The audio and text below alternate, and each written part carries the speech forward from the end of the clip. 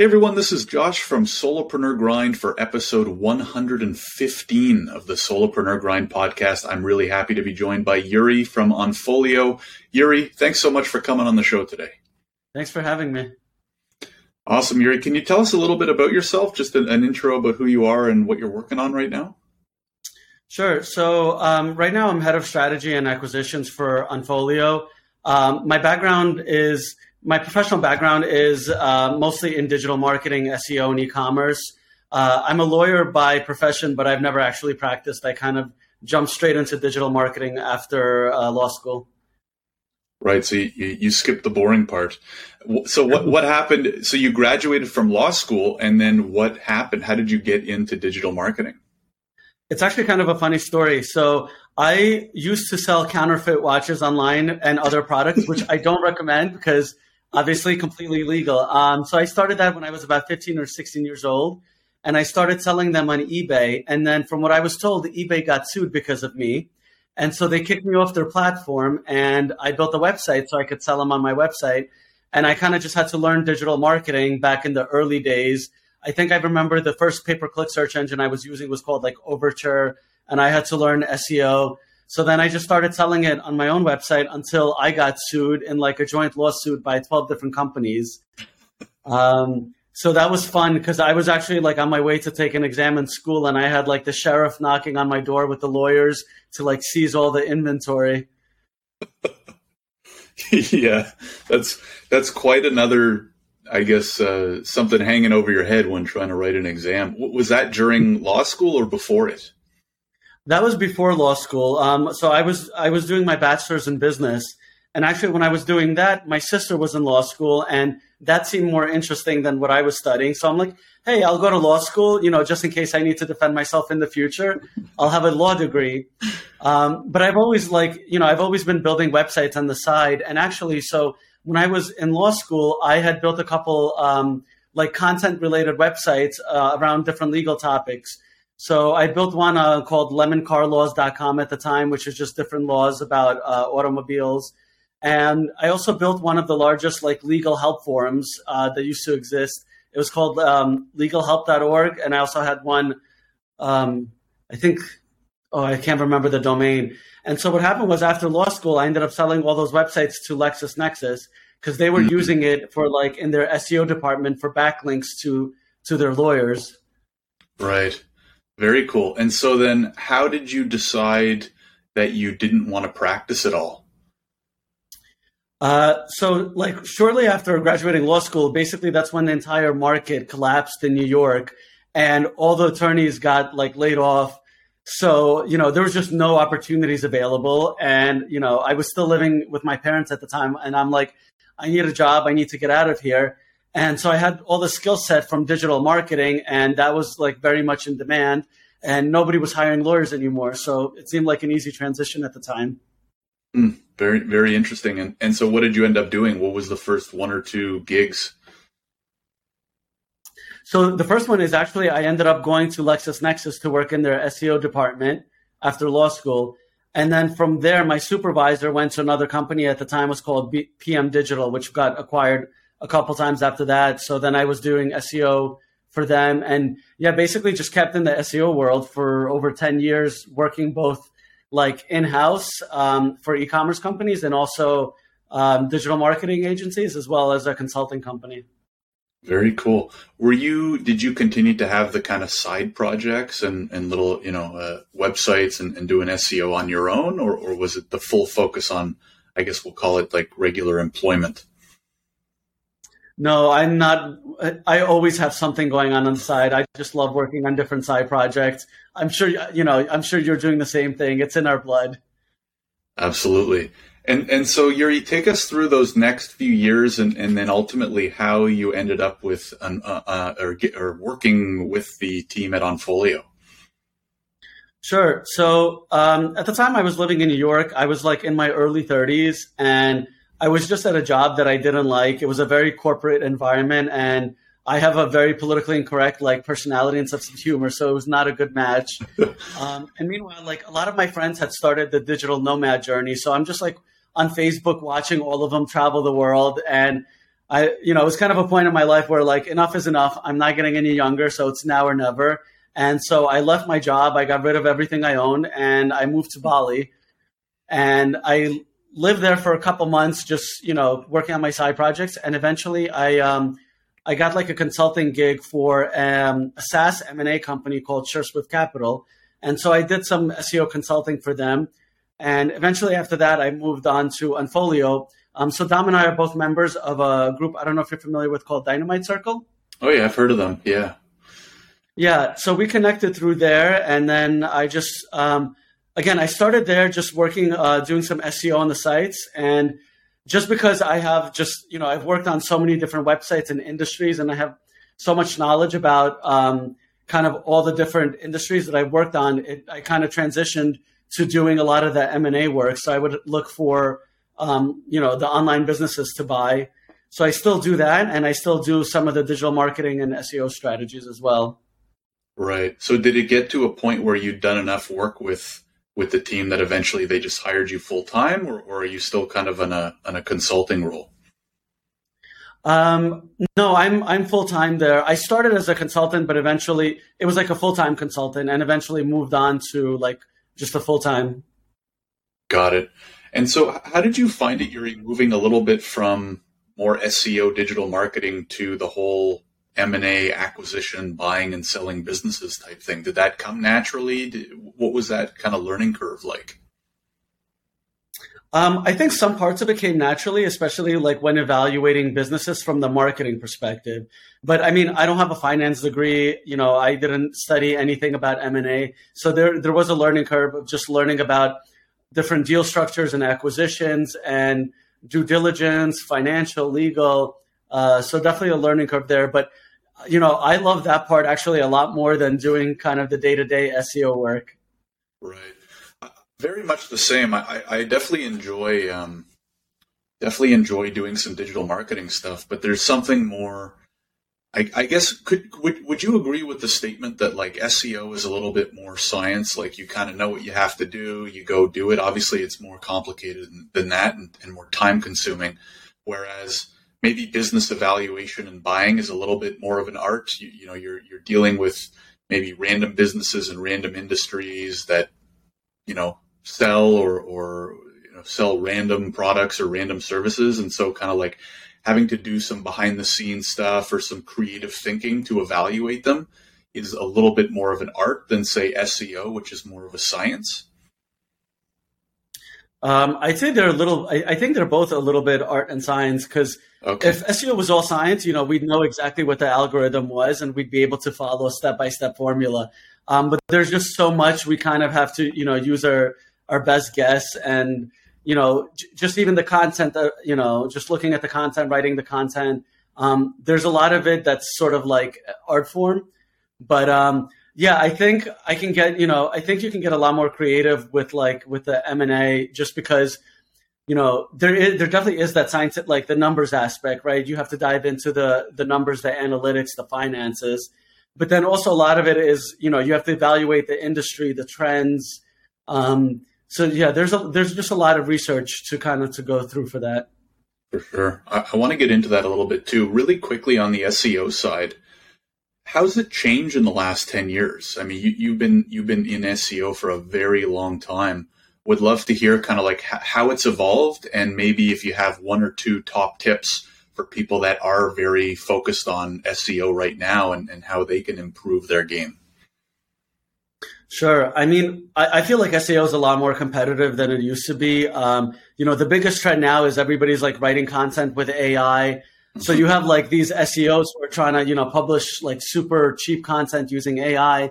And on the other hand, you have Google that's potentially coming up with different algorithm updates to be able to detect and downrank this AI content. So it's a constant battle. Actually, when I started at Unfolio, we used to only acquire like content and affiliate websites, but over time, I don't really like them anymore for like a long-term perspective. So we actually don't look at those websites anymore. I see Google. Why don't you anymore? I don't think Google likes affiliate sites, and over the last 3-4 years, they keep coming up with updates that's trying to get rid of them. I think there is still like some space for like content affiliate sites, but they're usually going to be dominated by like very large media sites, sites like the Wirecutter by the New York Times and all these other like large media publishers. Dot Media is another one. I think eventually the entire space is just going to be dominated by these large media publishers.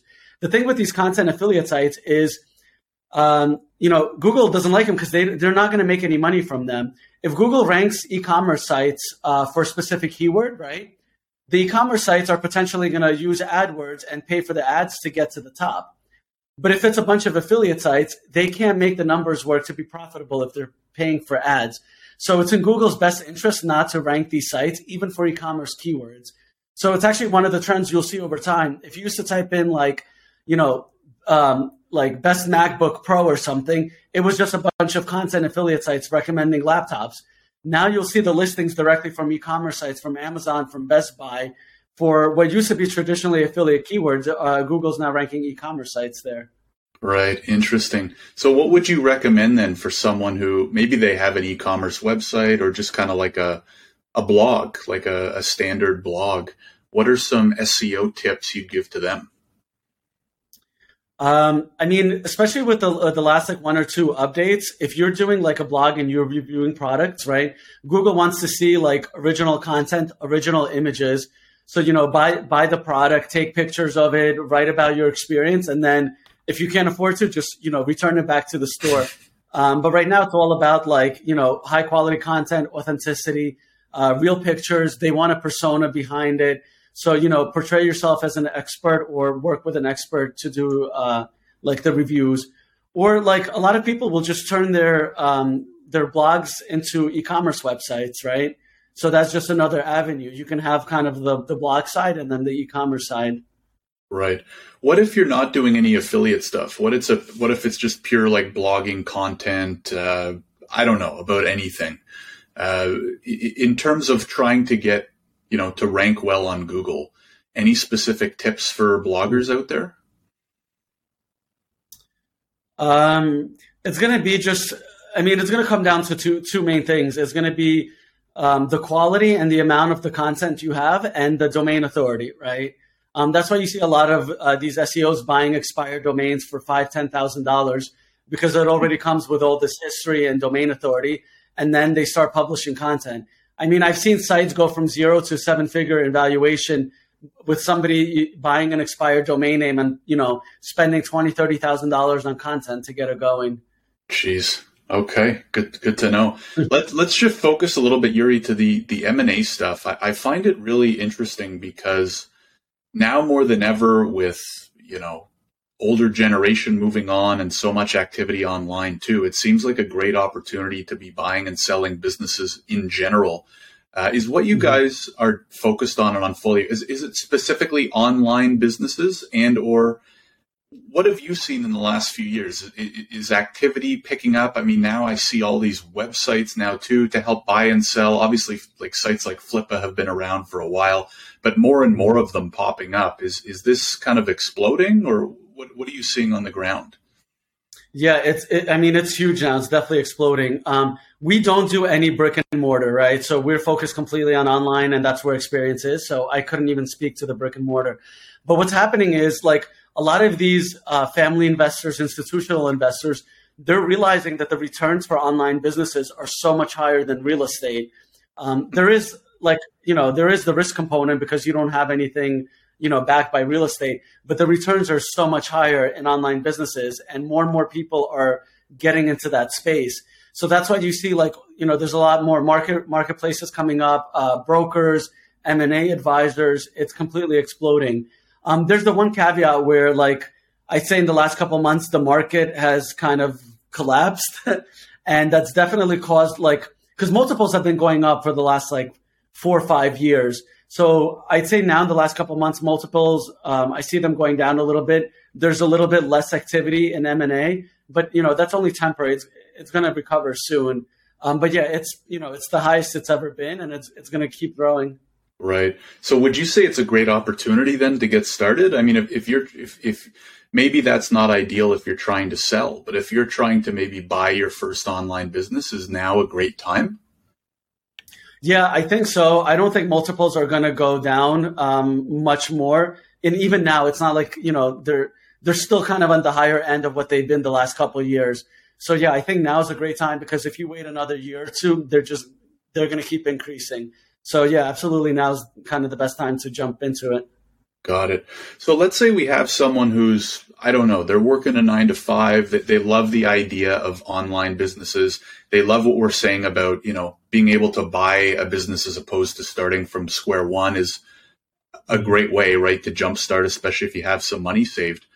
What do you recommend to people who are brand new? They're interested in the idea. They know the potential of online businesses. They've never bought one before. Maybe they've never even started their own business. What advice would you give to them? Yeah, I mean, I think it depends sort of on their risk tolerance and kind of their experience. But especially if somebody wants to start low without a lot of experience, I think sites like Flippa are a great way to get started, because you can pick something up for, low, mid 5 figures, $10,000, $20,000, and just grow it, right? If you're a first time buyer with no experience, you don't want to buy something for $500,000 and, just run it into the ground. And actually, that's what a lot of people do. They're called like website flippers, right? So they'll buy a site from anywhere from $1,000 to $30,000, $40,000. They'll increase the revenue through a number of different ways, and then they'll flip it for 2, 3, 4x, and then they'll just keep doing that. And eventually, they can start buying bigger and bigger businesses. But yeah, if it's your first one without a lot of experience, I suggest something small. For sure. That makes sense. Any particular types of online businesses that you would recommend, especially for a beginner? I mean, for a beginner, the good ones are probably like kind of the content affiliate sites, because they're easier to run. At the same time, it's not one I'd recommend just because I don't like that space. But I'd say another good one might be like a service-based business, right? So think of somebody like a website offering like logo design services or like web design. A lot of times those services are like outsourced as well. So I don't know if you've heard the term drop shipping for like reselling physical products. Mm-hmm. There's something called like drop servicing, which is similar, except instead of physical products, it's actual services, right? So somebody might go on Fiverr and they might find a service like a logo design for somebody charging $20, and they'll build a website and business around it and resell it for $50. So it makes it easier to run because you're not having to do the fulfillment yourself. Or the other thing, too, that I've thought about is a website to promote services that you might already do yourself, right? So maybe you are a logo designer yourself for your day job, mm-hmm. and you can buy a website that's already getting all this traffic for something that you could do anyways. Do you see that happening a lot? Yeah, as long as you don't have a non-compete with the company you're working for, right? Right. But yeah, and a lot of times that's actually how people transition, like from having a 9-to-5 job, they start freelancing on the side, and then the freelance job makes more than their full-time job, and then eventually that freelance one becomes their main business. Right. Absolutely. So let's talk about somebody decides they want to buy some type of website. Maybe they've narrowed down a couple that look interesting. How do you recommend that they go about evaluating different websites, finding the valuations, making sure they're legit to begin with, right? I'm sure you've heard some horror stories about, scammers, whatever you want to call them. But any tips and advice on how to approach evaluating these different types of businesses and websites? I'd say if you don't have experience, you want some kind of like buy-side M&A advisor or someone on your side to help you. Right, because there's a lot of things to look out for, and if you're not experienced in the industry and in M&A, it's very easy to miss. The type of help you're going to want is going to vary depending on the business you're buying. Right, if you're buying a SaaS business, you're going to want a developer to look at the code. If it's a content business, you want like an editor to review the quality of the content, someone to look at the analytics, the finances. I've had We had a transaction gone wrong because of like one question I forgot to ask. And I asked if the images like on the website were licensed. And he said yes. It turns out they were bought illegally from like a Vietnamese stock photo site, and nothing on the site was actually licensed, right? So Yeah, you just have to ask a lot of questions and, do a lot of due diligence before, you kind of sign everything. Got it. Yeah, makes a lot of sense. And so, okay, so Yury, let's go through like to the next step. So maybe they find the right help. They pick out, a particular website that looks really interesting. They end up purchasing it. I guess part of this answer will depend on the type of business that's bought. But let's say it's kind of like a pretty standard content type website. What are some common strategies that you see or that you guys do to immediately start increasing the value of that online business? The other thing I'd be interested to hear, Yury, is what types of businesses are you largely buying? Is it more SaaS, software, community? Would be interested to hear more about that. Sure. So what we look at now is digital products, productized services, which are basically services that have like a specific price, so somebody can, easily check out rather than get on the phone with like a salesperson. Courses, agencies. SaaS is interesting because SaaS is priced for the most part. There are exceptions, but SaaS businesses are priced at multiples of annual recurring revenue, whereas almost all other businesses are priced at EBITDA. Right. And so when we buy businesses, we buy based on EBITDA. So for us, it makes SaaS for the most part unaffordable. But yeah, we like services, courses, digital products. As far as increasing revenue after you buy a business, right? One way is if there are any expenses that are unnecessary, that's one way, right? You just want to cut down expenses that don't need to be there. But the other way is, our experience is we have a strong SEO team. So we would focus on content, doing a technical audit on the site, making sure everything is okay. And then we would just start producing more content. If the website doesn't have an email list, right, we'll create an opt-in form, start collecting emails, and then we can do email marketing as well. Another way is a lot of times you'll see a content site for sale and they only have Google AdSense on there. So that's where they're making the revenue is display ads. But the thing is Google AdSense is the lowest paying display ad publisher there is, right? So if you switch to Mediavine or AdThrive or eZoic, that's instantly going to increase the revenue that the site makes. You can start signing up for affiliate offers as well, depending on the site. So then you can start making affiliate income in addition to the display ads. Right. Very cool. So I guess it's kind of like a combo or all of those depending on the situation of the website. Can we spend a few minutes on email marketing? I mean, I'm a big fan. I think it's probably underutilized by most or a lot of websites out there. What's your go-to strategy for email marketing? Do you guys throw up kind of like a lead capture and then what do you do with the emails once you have subscribers? Yeah, I mean, you can have an automated, when somebody subscribes, they have just a sequence of a couple emails, informational, and then you might mix in some affiliate ones or some from your, if you're selling a product as well. I mean, we have one business called mightydeals.com that we manage, and the entire business is basically relying on email marketing. It has a giant list, and we basically just promote the offers from the website to the email list. But yeah, I think it's going to vary depending on the kind of business you buy. You definitely want some educational content in there, right? You don't want to be overly promotional, just, spam them trying to sell a product. You kind of have to, find the sweet spot. You have to test different days. Some days the open rates are going to be higher than other days. And you'll always see these studies that say Monday's the best day or Friday's the worst day, but it's really going to just depend on your industry. There's no one size fits all for email marketing. Got it. Any tips for collecting emails? Yeah, give something that, is worth for a subscriber to give away their email address for, right? People are tired of getting spam emails and they're afraid of privacy concerns. So it has to be something really worth their while. It could be a checklist, a guide, an ebook, a mini course dripped over the course of a week is a good one. So yeah, just content marketing materials basically. Right. Yep, makes sense. Any really fun or weird deals that you've done recently or over the course of your career? Like any really wonky deals or weird websites that maybe most of us had never heard of? I can tell you about like some that like we passed on. I can't give out like specific like names, but there was one. I think they're called like SARS. It's like a protein. I think it's some kind of protein supplement that you take, but it's illegal in a lot of the states in the U.S. Right? Because it's kind of like a growth hormone or something, like steroids, basically.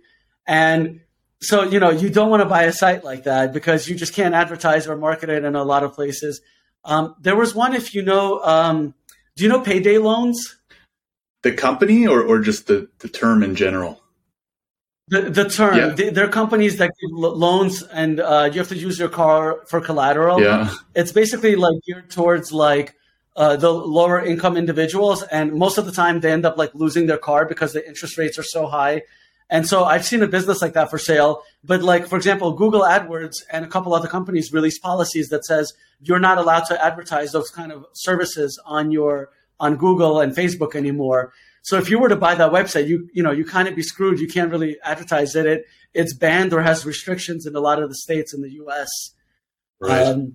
And yeah, so one thing is when you're looking for these, businesses, whether you're on a marketplace or broker, right?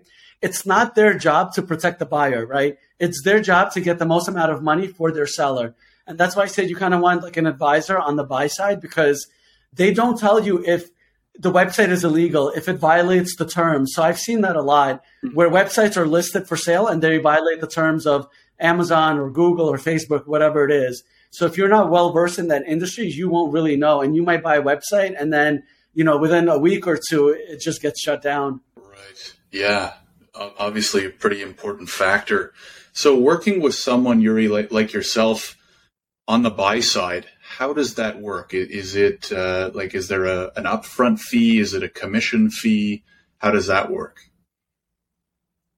So we don't offer any kind of, we're not like an advisory company. We're basically a holding company. So we just acquire and run online businesses. So we don't have anything to sell or, I'm happy to share information. So I speak on podcasts and conferences. I'm happy to help both buyers and sellers if they reach out to me, but it's not like a service that we offer.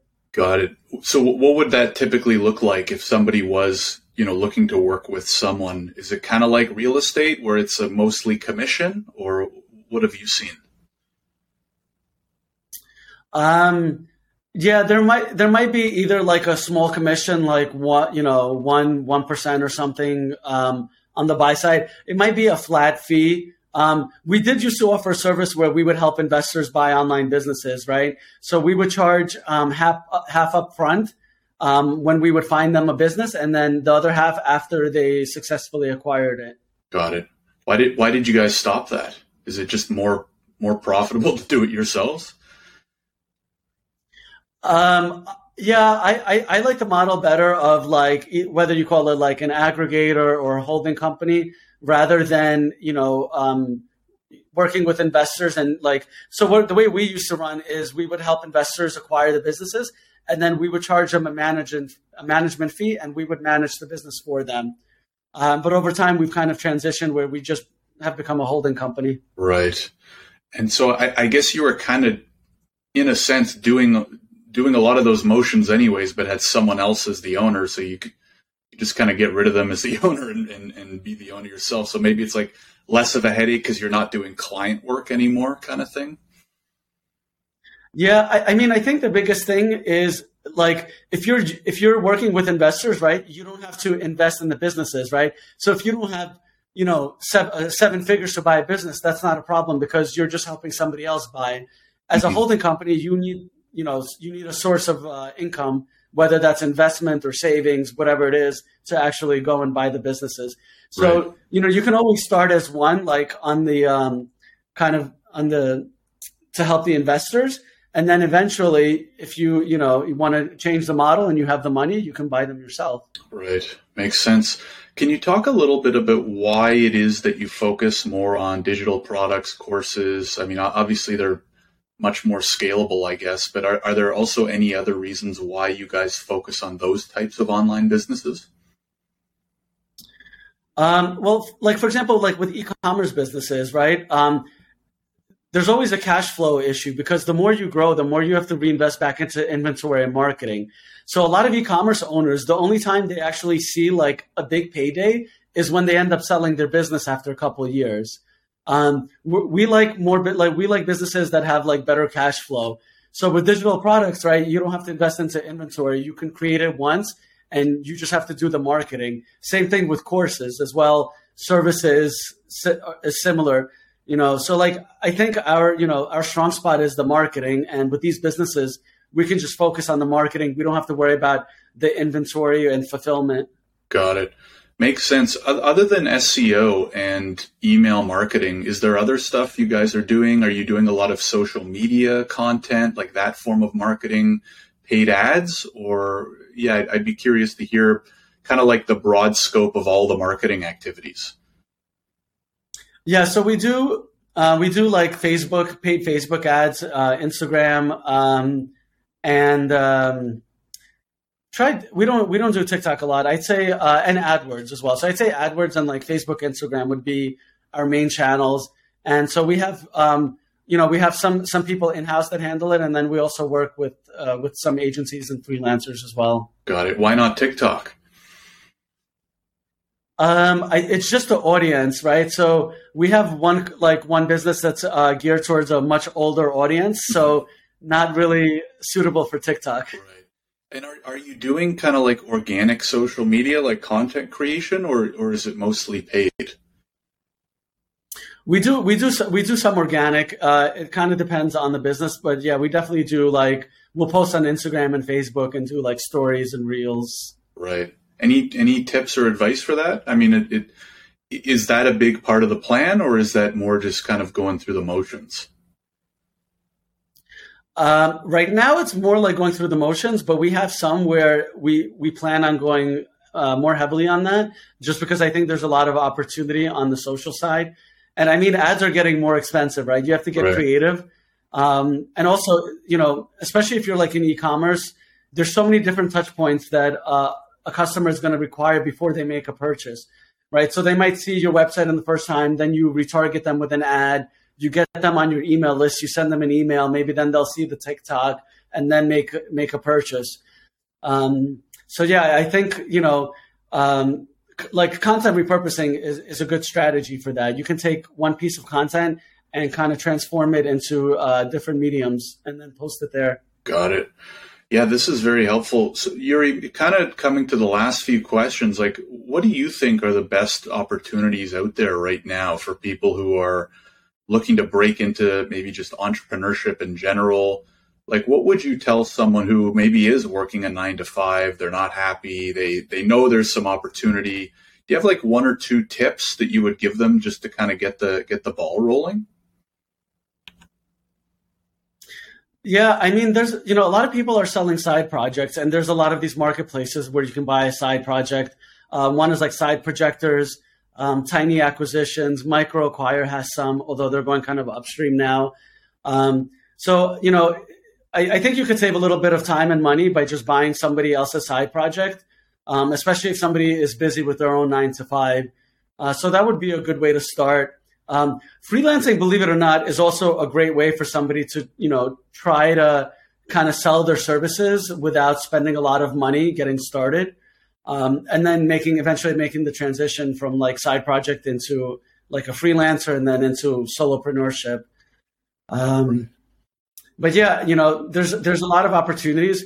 There's also something in the US, it's US specific. We have our SBA loans where you can buy like a business for 10 to 20% down. So this gives somebody the ability to buy like $1 million business, only investing, for example, $100,000, and the rest is a loan from a bank, but it's backed by the U.S. government in case of a default.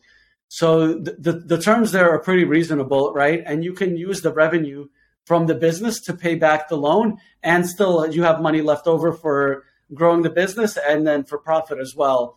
But I'd probably recommend that for somebody who has some experience already. Right. Makes sense.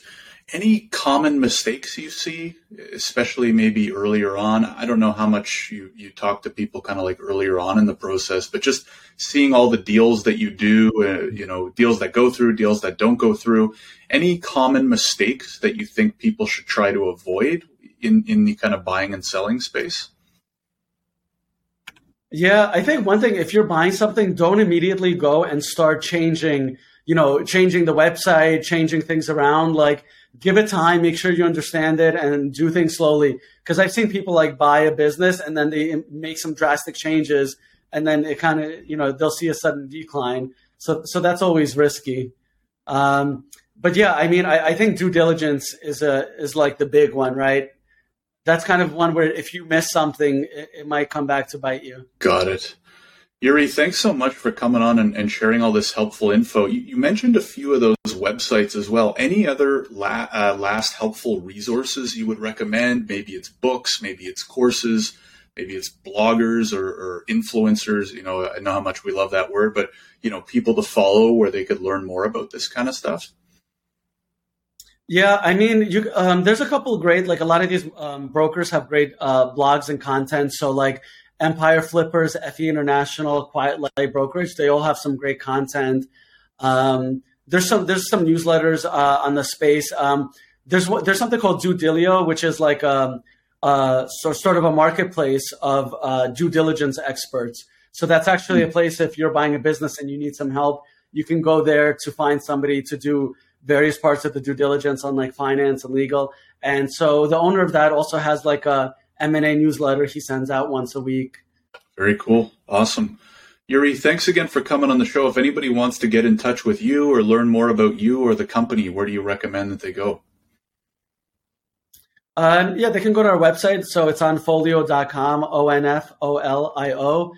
My email is Yury, YURY, @onfolio.com.